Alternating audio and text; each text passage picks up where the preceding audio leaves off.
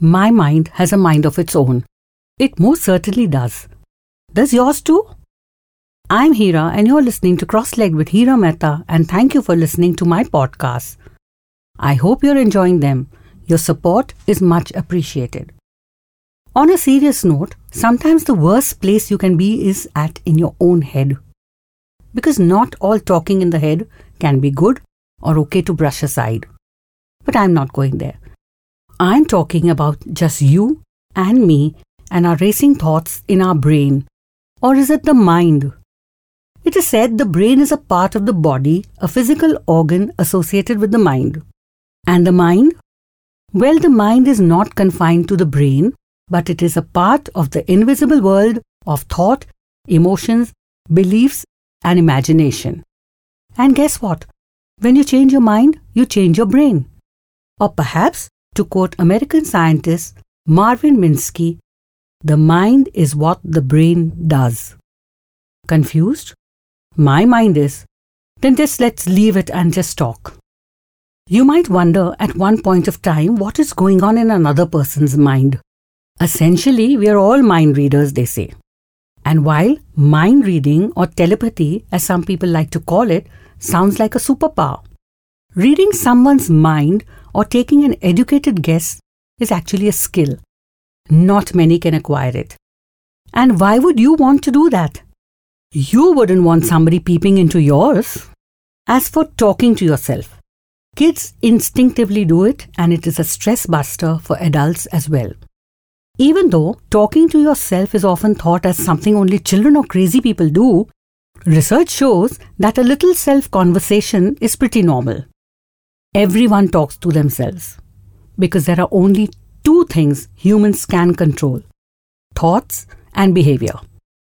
When it comes to my mind,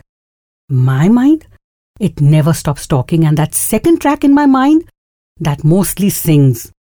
But then what can you really do when your mind doesn't stop singing songs you've just heard and keeps playing over and over in your head? I guess just sing along. After all, what worse can happen? Well, nothing that I can think of for sure. And what is the best that can happen?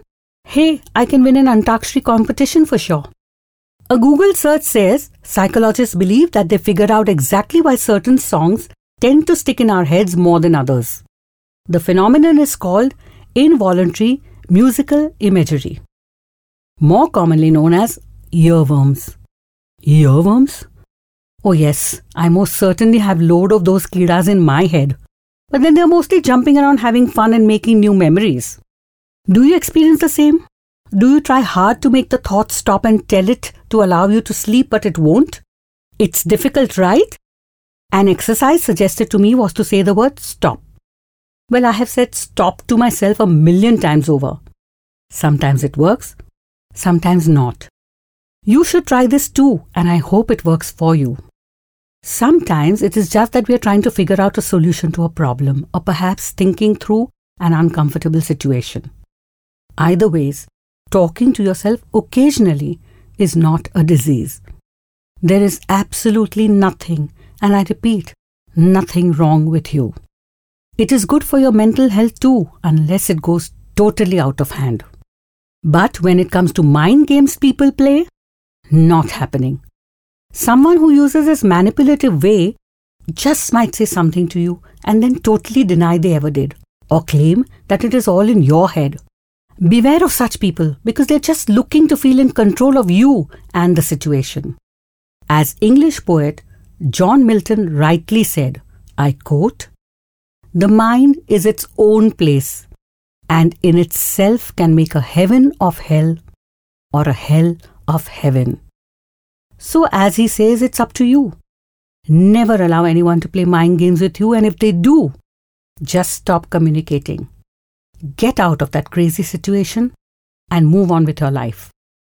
I just believe that the thoughts we have during the day build up into a chatter in your mind, and it can sometimes cause confusion or stress too. More than often, it's these last thoughts in your mind before you sleep that turn into conversations, and surprisingly more than often, get resolved too by the time you wake up. How should we stop those thoughts? Perhaps tell our mind to wander elsewhere?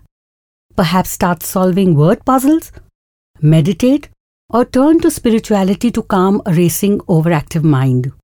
Yoga and meditation are two very good weapons to control that wandering mind. Both yoga and meditation help you to sleep, relax, increase your memory, the attention span, self-awareness, and the self-control. My friends have often suggested that I consider yoga art of living or meditation. But I would like to think that it is my spirituality growth that they're talking about. I will definitely make it a point to strike them off my friend list if they just mean to say, you're old or senile now, and that you should. For someone like me who believes in the power of prayer and positivity, I can't see myself meditating or sitting in silence. Yet this quote by author Stephen Richard makes me think, and it goes, when you connect to the silence within you, that is when you can make sense of the disturbance going all around you. That's a nice thought. I'm a firm believer in talking to God in the dark of the night. I fight with Him too on a regular basis, and I firmly believe that He listens to me. We all talk to God in our minds, and prayer is simply talking to God. I can go nuts at times, but that is fine by me as it is not impacting how I feel or behave. Talking to myself is actually my way of clearing my cobwebs. I love talking to myself, and in fact it helps me to write my stories and scripts better too.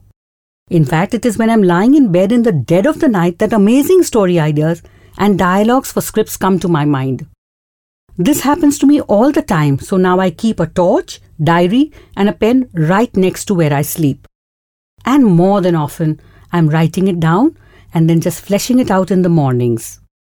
People plan out all the changes they're going to make in their life, and then somehow, most of them fall back into the routine of self-doubt the next morning or have forgotten all the plans they made.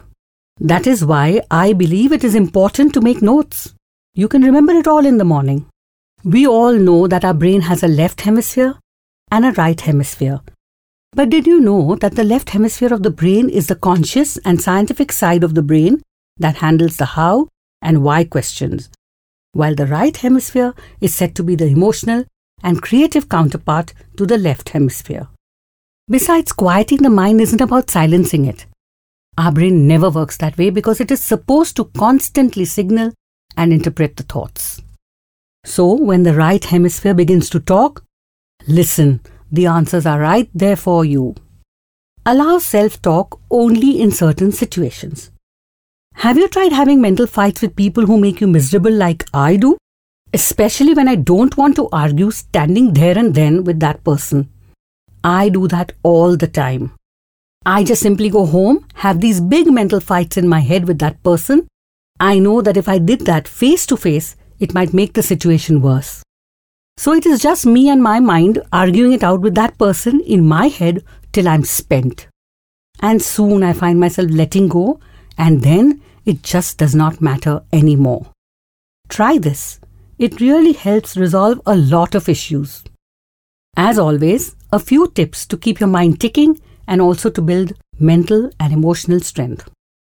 Eliminate distractions and focus on one thing at a time. Write down your thoughts in a journal. Unplug from technology once in a while and go outdoors. Try getting into the now mode. Multitasking can sometimes send your mind into a tizzy, so put things into perspective. Give yourself a worry break. Stay calm under pressure and let go of little things. Change your perspective. Fuel and stimulate your brain by trying something outside your comfort zone. Remember, include hobbies and other activities in your day, be it just by recalling past memories, a word game, or a puzzle, art and craft. For me, writing and craft are my best bets. So what's up with me, you may ask? I think I've got it. I just finally discovered what's wrong with my brain and my mind. On the left side, there is nothing right, and on the right side, there is nothing left. And yet my mind has a mind of its own. Agree to disagree if you please. And before I close this episode, I'd like to ask you, and you should too, that oft-dramatic and poignant question. If anyone has objections, speak now or forever hold your peace. Until next time, Namaste.